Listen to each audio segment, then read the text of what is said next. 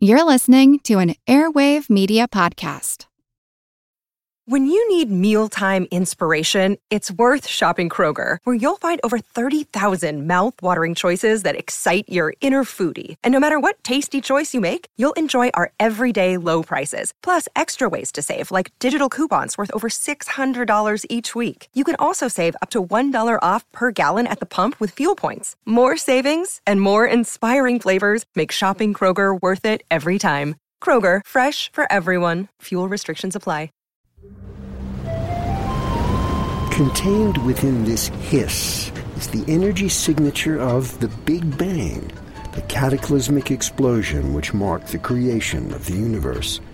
Well, this energy which permeates the universe is called cosmic background radiation, and it's revealed to scientists the existence of an invisible form of matter, dark matter, and an equally mysterious form of dark energy.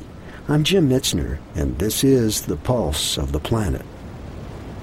The observations for the existence of dark energy and of dark matter are all based on looking at cosmic microwave background radiation. Leo Pielinen is chairman of the physics department at Virginia Tech. So this is light that's coming at us from the earliest days of the universe. When light moved through the universe and headed towards Earth, where we eventually can observe it, that light has been affected by all the stuff that it's gone through in the intervening billions of years.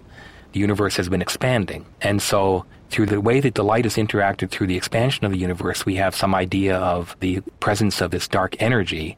And then as the light is scattered from one galaxy to another as it's heading towards us, you can see the presence of the dark matter. Well, we might be surrounded by invisible dark matter and energy, but scientists haven't found a way yet to interact with it. Once we start to see a little bit of the properties of dark matter, we may find that it has just as rich a structure as ordinary matter does.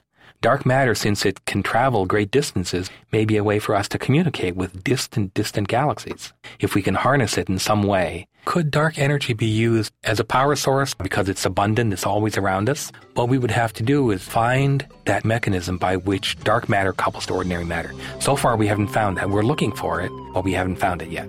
Pulse of the Planet is made possible in part by the National Science Foundation. I'm Jim Metzner.